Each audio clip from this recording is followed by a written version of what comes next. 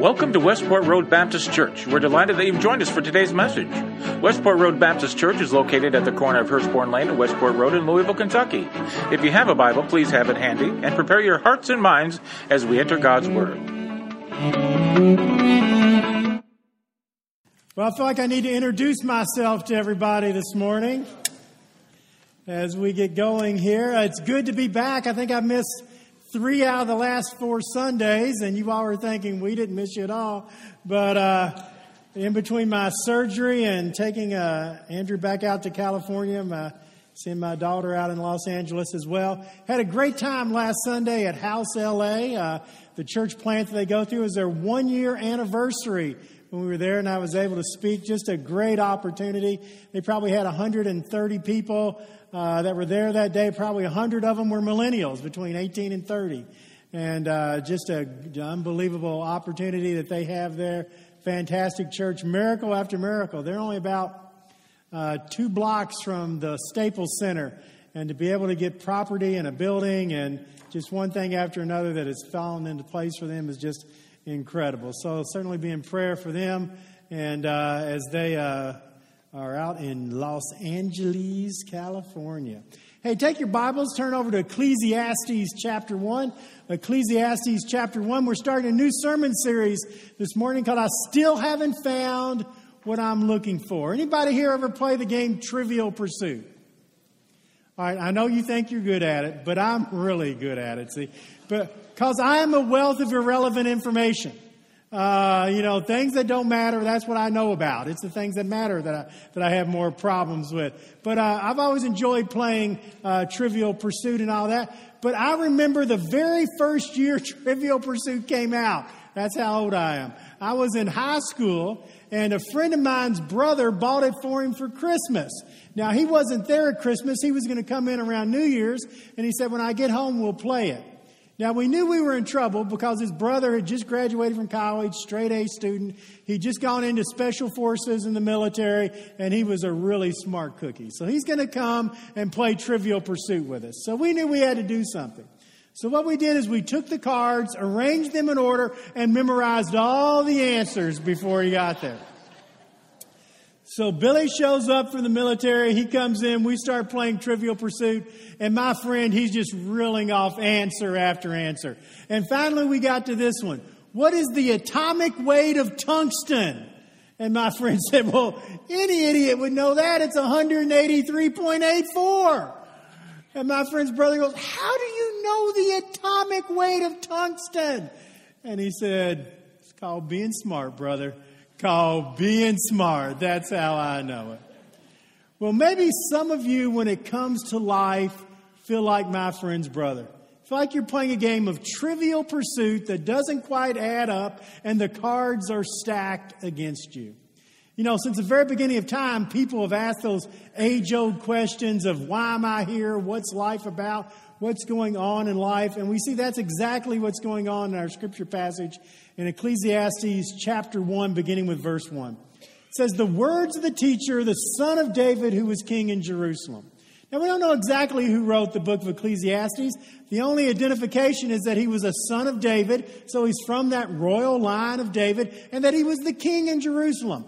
A lot of people, probably most people, would relate it to Solomon. It doesn't say that directly, but whoever, very important person, king in Jerusalem, and he's got a problem. And his problem is seen in verse 2. Meaningless, meaningless, says the teacher, utterly meaningless. Everything is meaningless. His problem is nothing in life seems to be satisfying. Nothing in life seems to be giving him purpose and direction and hope and meaning and happiness. There's just something missing as he's going through life. Now, every person in this room and every person that's ever lived on this planet at some point has asked the question, why am I here? What's life about? Why does life matter? What gives it meaning and purpose? We've all dealt with that. Most of us don't deal with it for very long. We just exist. We go on. We just try to get through the day. We don't worry about the big questions. But every once in a while, it comes into our mind. And that's the exact question that the teacher is dealing with here in the book of Ecclesiastes. What's this world all about? What gives it meaning? What gives it purpose? Because what we found is this: no matter what we've tried, no matter how hard we've done it, no how much we've devoted ourselves to it, there always seems to be something missing. We just quite haven't found what we're looking for in this life. So what the teacher does in the rest of chapter 1 and chapter 2 is he goes on a search for meaning and purpose in life. And he tries every single thing this world has to offer. We're going to look at 4 things he tries this morning, trying to find that meaning and purpose in life through what the world has to offer.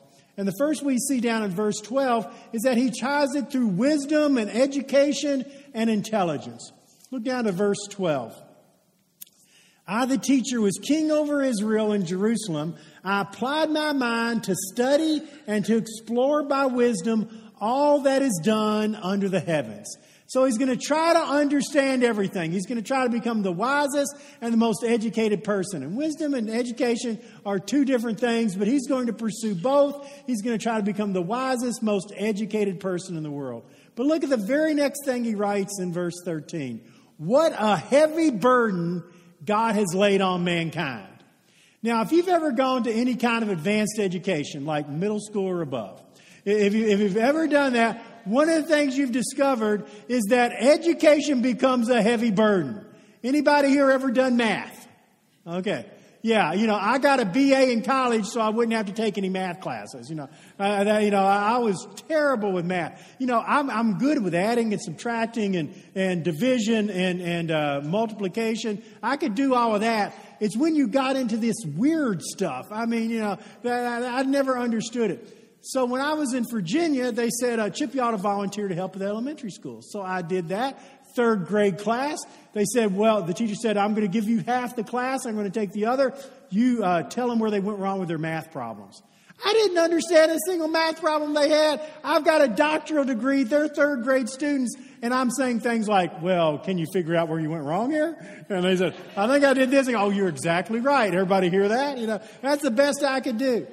So, he's trying to find meaning and purpose through wisdom and education. He goes on in verse 14. I've seen all the things done under the sun. All of them are meaningless, a chasing after the wind. What is crooked cannot be straightened. What is lacking cannot be counted.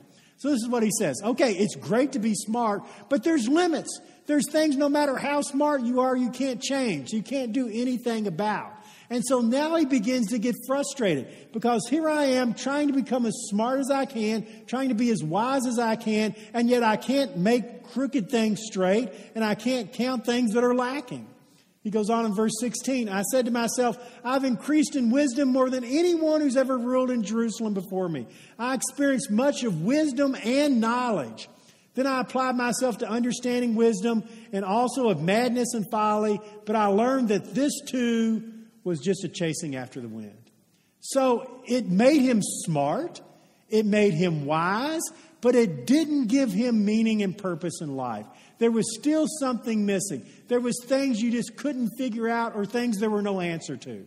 So maybe you can understand why a hurricane comes. Maybe you can understand perfectly, this is what causes a hurricane. This is why it hit here. This is why the winds were so strong. This is why the rain came. You can explain all of that, but it doesn't help when your house has been destroyed and your family is devastated. There's some things wisdom and education just aren't going to give you answers for.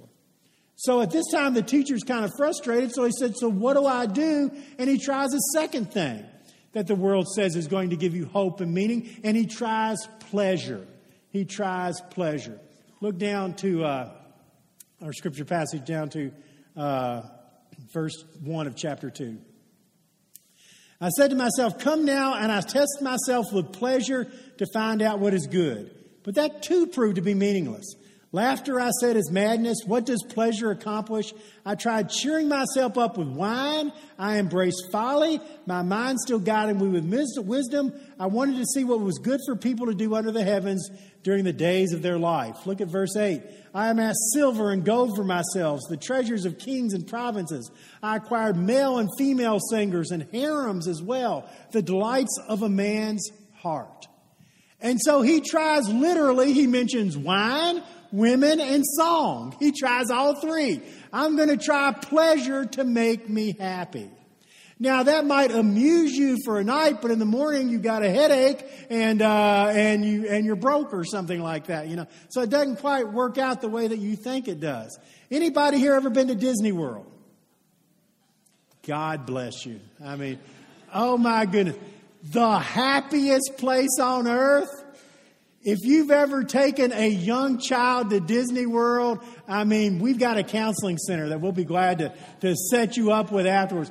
What happens, the first thing that happens is you spend all of your money. You go in, and when you're like 7 years old, you're suddenly an adult at Disney because, you're not a child any longer. You pay adult prices. So a family of four is going to cost you about $1,000 in tickets to get in for one day when you get there to the happiest place on earth. But then after that, they charge you $35 to park. They've already got a gun to my head robbing me. Go ahead and charge me $150 a ticket. Don't charge me $35 to park. That really irritated me. The pleasure was leaving at that point, when I got in there. Then I get inside and it's July. It's 190 degrees in Orlando. And you're trying to tell a toddler, look, just wait in this line in the heat for an hour and a half, but there'll be a minute and a half ride at the end of it that you're going to really enjoy. By the end of the day, I would have paid Disney $150 to let me go home. And so the pleasure wasn't quite there. Have you ever gotten back from vacation and you're tired and you're broke and you need a vacation from your vacation? The pleasure just doesn't quite seem to be what we think it's going to be. And so he tried pleasure, but he said, what does it, in verse 2, he says, what does it really accomplish? What have you really achieved as far as finding meaning and purpose in life? It was just a distraction for a few moments. So then he tries hard work, acquiring things, his job. He tries to say, okay, if I get things, if I get a bigger house, nicer car, if I get a good job, those things are going to make me happy. So he tries things. Look at verse 4. I undertook great projects. I built houses for myself. I planted vineyards. I made gardens and parks and planted all kinds of fruit trees in them. I made reservoirs to water groves of flourishing trees. I bought male and female servants and had servants who were born in my house. I also owned more herds and flocks than anyone else in Jerusalem before me. I amassed silver and gold for myself, the treasures of kings and provinces. So he says, okay, I'm going to try that. I'm going to work really hard. I'm going to acquire all of this stuff. Bigger house, bigger car. That's going to make me happy and satisfied in life. Now, I know people who their whole life has become their career and their job. And then something happens and they retire from their job. And suddenly they have no focus. They feel lost because their identity was in their job and now their job's gone. It didn't provide ultimate meaning. Things don't provide ultimate meaning. They may be good, they may help, they may make life pleasurable, but they don't give you ultimate meaning. Sheikh Hamad is the crown prince of Dubai. He's got a Mercedes that all the seats are covered in mink. That's there. And he told his dad recently that the royal yacht of Dubai, which is worth $100 million, he said, that's just not up to my style. It's just a little too cheap. I need something better than that. So his daddy bought him the most expensive yacht in the history of the world, $400 million yacht. Now here's the thing. Sheikh Hamad is never going to have a problem in his life. He's never going to stay up night worrying about things. He's never going to have a relationship issue. He's never going to get sick. And he's never going to die. And you know how I know? Because he's got a $400 million yacht. That's why. So it's a thing. It might be nice to have. You might get enjoyment out of it, but it's not something that's going to ultimately fulfill you. And that's, again, what the teacher finds in our scripture passage. Then he ends up this search in verse 10. He said, I denied myself nothing my eyes desired. I refused my heart no pleasure. My heart took delight in my labor, and this was my reward for all of my toil. Yet when I surveyed all my hands had done and all I had toiled to achieve, everything was meaningless, a chasing after the wind. Nothing was gained under the sun. Tried everything the world had to offer, and it all came up short. Now, one thing he doesn't mention here that we try today, and we're very sincere about it, is we try to find meaning and purpose in relationships. We think, well, the relationships are going to make what life count, and that's what I'm going to put everything in. That's where my meaning and purpose is going to come. And so we try to do that with our relationship with our parents. But then you grow up, you leave the house, you're not with your parents all the time. Your parents get older and your parents pass away. So if your life's meaning and purpose was in your parents, that's not something that was going to last. What about with your children? You can put everything into your children, and I've had people that do that. Man, their whole life is in their children and taking care of their children, and what their children want, they put their own life on hold for 25 years because everything's about their kids. And then your kids grow up and they move away. Or we put all of our hopes and dreams and we put it upon our spouse. Now think how unfair that is. All of your hopes and dreams and happiness in life, you're transferring to another person who can never live up to that. And it's not fair to them. It's not fair to them because they're not a perfect person, and you're always going to be disappointed in them for not being what you want them to be. Because your happiness is now based on another person, and it's never going to end up that way.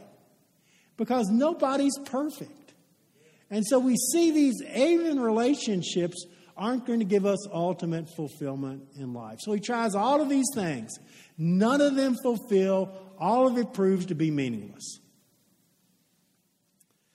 Okay, that's pretty depressing. So does that mean all of those things are bad? Does it mean all of the things he searched for are bad things that you shouldn't want in your life? Pleasure, education, wisdom, things, relationships? No, it doesn't mean any of those things are bad. And it doesn't mean any of those things are wrong.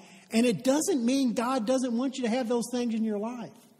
It means you have to have a proper focus and perspective of what those things are and of what matters the most. And that's the next thing that we see in our scripture passage. Look down at chapter 2, verse 24. Chapter 2, verse 24. A person can do nothing better than to eat and drink and find satisfaction in their own toil. This too I see is from the hand of God. So those things he was seeking for meaning and purpose, he said there's nothing bad in them. As a matter of fact, God gave us those things, and they're supposed to bring us some satisfaction. He goes on in verse 25 and says, for without him, who can eat and find enjoyment?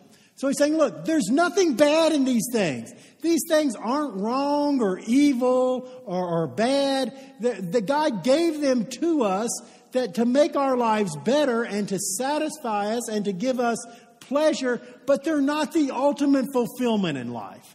And if you make them the ultimate desire and fulfillment in life, you're always going to be disappointed in them and feel like there's something missing. Think of it this way. I give you a scoop of vanilla ice cream. Okay, you've got your big scoop of vanilla ice cream right there. Now, a lot of us would be happy with that nice scoop of vanilla ice cream. It's good. It tastes good. All of that kind of stuff. I was a weird kid. I actually would order vanilla ice cream when we would go to Haywood's Dairy. Anybody go to Haywood's Dairy? Yeah. You know, when I was a little kid in the south end of Louisville there and all that. But what if somebody told you, okay, you've got your big scoop of vanilla ice cream. How about a little hot fudge on top of that? And you go, ooh. That sounds pretty good, a little hot fudge. You go, what if we put, how about putting some cherry on top of that? And you go, oh yeah, cherry on top of that. That'd be really good. How about some whipped cream? You go, man, whipped cream, cherry, hot fudge, that's great. You see, the things that we've just been talking about, they're the toppings to life. They're the things that spice it up a little bit. They're not bad things. God gave them to us, but they're not the things that are going to give you ultimate happiness and fulfillment in life. So is there anything wrong with being wise and educated? No, you should want to be wise and educated. You should go out of your way to pursue wisdom. The whole book of Proverbs is about being wise and learning to be wise. You should try to gain all the knowledge you can gain. It doesn't mean that's going to give you ultimate fulfillment in life, but you should pursue it. It's going to make your life better. In chapter 2, the teacher says, hey, wisdom's better than folly. What about pleasure? No, I mean, we can make anything a sin if we take it to extremes, but God gave us things.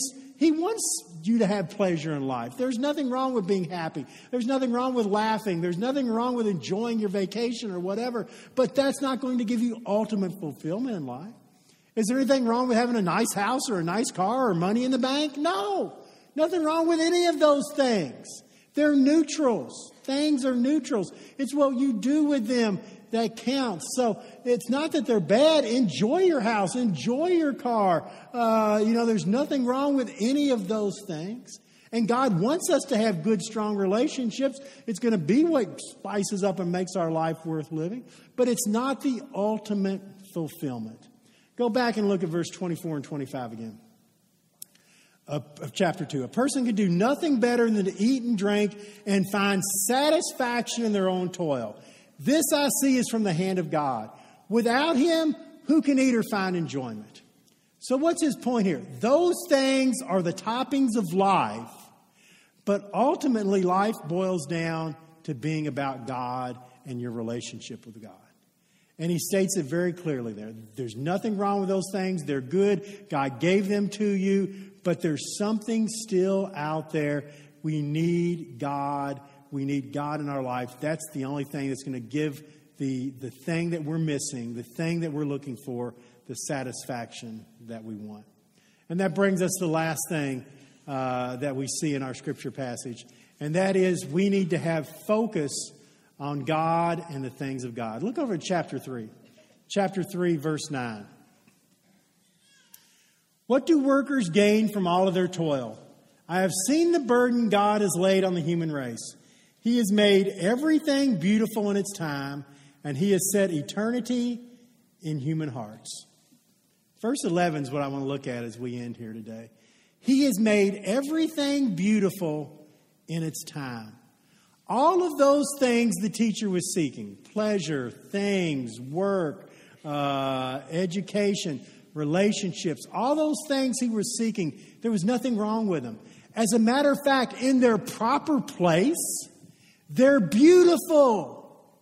He's made everything beautiful in its time. They all have a proper place and a proper function, and they can all make your life have better toppings on it. But he has set in each of us, put in each of us, eternity in our hearts. Those things are never going to give you ultimate fulfillment. And if that's your fulfillment, my fulfillment in life is going to be coming from my job, my house, and my car. Then your car's going to get old and rusty. You're going to retire from your job, and your kids are going to spend all your money. That's just the way it's going to be, at some point in your life. And so now suddenly you're thinking, wow, where's that meaning and purpose in life? He put eternity in our hearts. And what he means by that is there's always going to be something that you're lacking, something you're searching for that can only be fulfilled by God. And if you seek it in anything else, you're never going to be happy. Listen again. He's made everything beautiful in its time, in its proper place, but he put eternity in your hearts. Only God satisfies the yearning for the heart.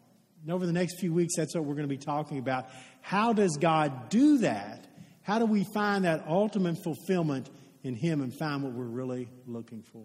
So none of those things we've talked about are bad. As a matter of fact, it's the way we use them that counts, not whether or not we have them. I was reading an interesting story this week about a guy by the name of Mark Bell. Very successful, multi-millionaire, lives in Boca Raton, Florida. Just built one of the largest houses in the history of Boca Raton. 37,000 square feet. Now, I don't know if you know it or not. That's a big house. That's there. Right on the water in Boca Raton. Multi-million-dollar house. Biggest house ever in Boca Raton. He was in it 1 week when Hurricane Irma hit. Did no damage to his house. He was very fortunate there. But he was in a meeting the day after the hurricane with city officials in South Florida, and they were talking about how they could get aid out. And there was a place called the SOS Children's Village. It was a foster care home. It had 70 kids in it. It had been completely destroyed. And the guy from the foster care home said, we don't know what to do. Our kids are literally out in the parking lot of our facility. And they said, well, we can get them into a shelter, but the shelters are probably going to close in a couple of days, but that'll buy us a couple of days. And suddenly Mark Bell spoke up and he said, well, I'll take them. And they said, what do you mean? And he goes, the kids, I'll take them. And they said, how many? And he goes, well, didn't you say 70? And they said, yeah. He goes, well, I'll take all 70 of them. And they go, where are you going to keep them? And he goes, well, my house. It's more than big enough for 70 people. It's just me and my wife. You know, we need GPS to get from one end of the house to the other or something like that. So they send the kids over to Mark Bell's house. They're there, 2 weeks, I guess. This week they come back to him and they said, man, we're sorry you had the kids this long. We're going to start trying to get them in small groups to different places because it's going to be another month or so before the foster care home can get back going. And he says, why would you take my kids? And they said, what do you mean? He goes, well, I mean, they're fine there. They've got plenty of room. And besides, this week the manicurist is coming for all of the girls to do manicures. And I've got a player of the Florida Marlins coming to play baseball with the kids. They're going to be real disappointed if those people aren't there. Now, why do I tell you that story? Is there anything wrong with Mark Bell having a nice house? Not stuff's neutral. But if his worth as a person is whether or not I have a house, after 1 week, he was willing to say, open it up, let me use what I have to help somebody else. You see, that's the topping of life. And I bet when Mark and his wife look back and they think about the first week or two in their house, they're not going to think about, well, we had to empty this box or do that thing. They're going to think about 70 foster kids whose lives were changed because they were there for a couple of weeks. And when they look at it, they're going to say, wow, that was some good hot fudge on top of some ice cream, wasn't it there? It was a nice topping. God gives us these things as the toppings of life, but meaning and purpose is only found in Him. Let's have a prayer. Father, thank you that you love us so much. We just pray that you would help us to get a better perspective on what counts in this world and what this world is really about. And we just pray that we would all do that in our lives. And in Jesus' name we pray it. Amen.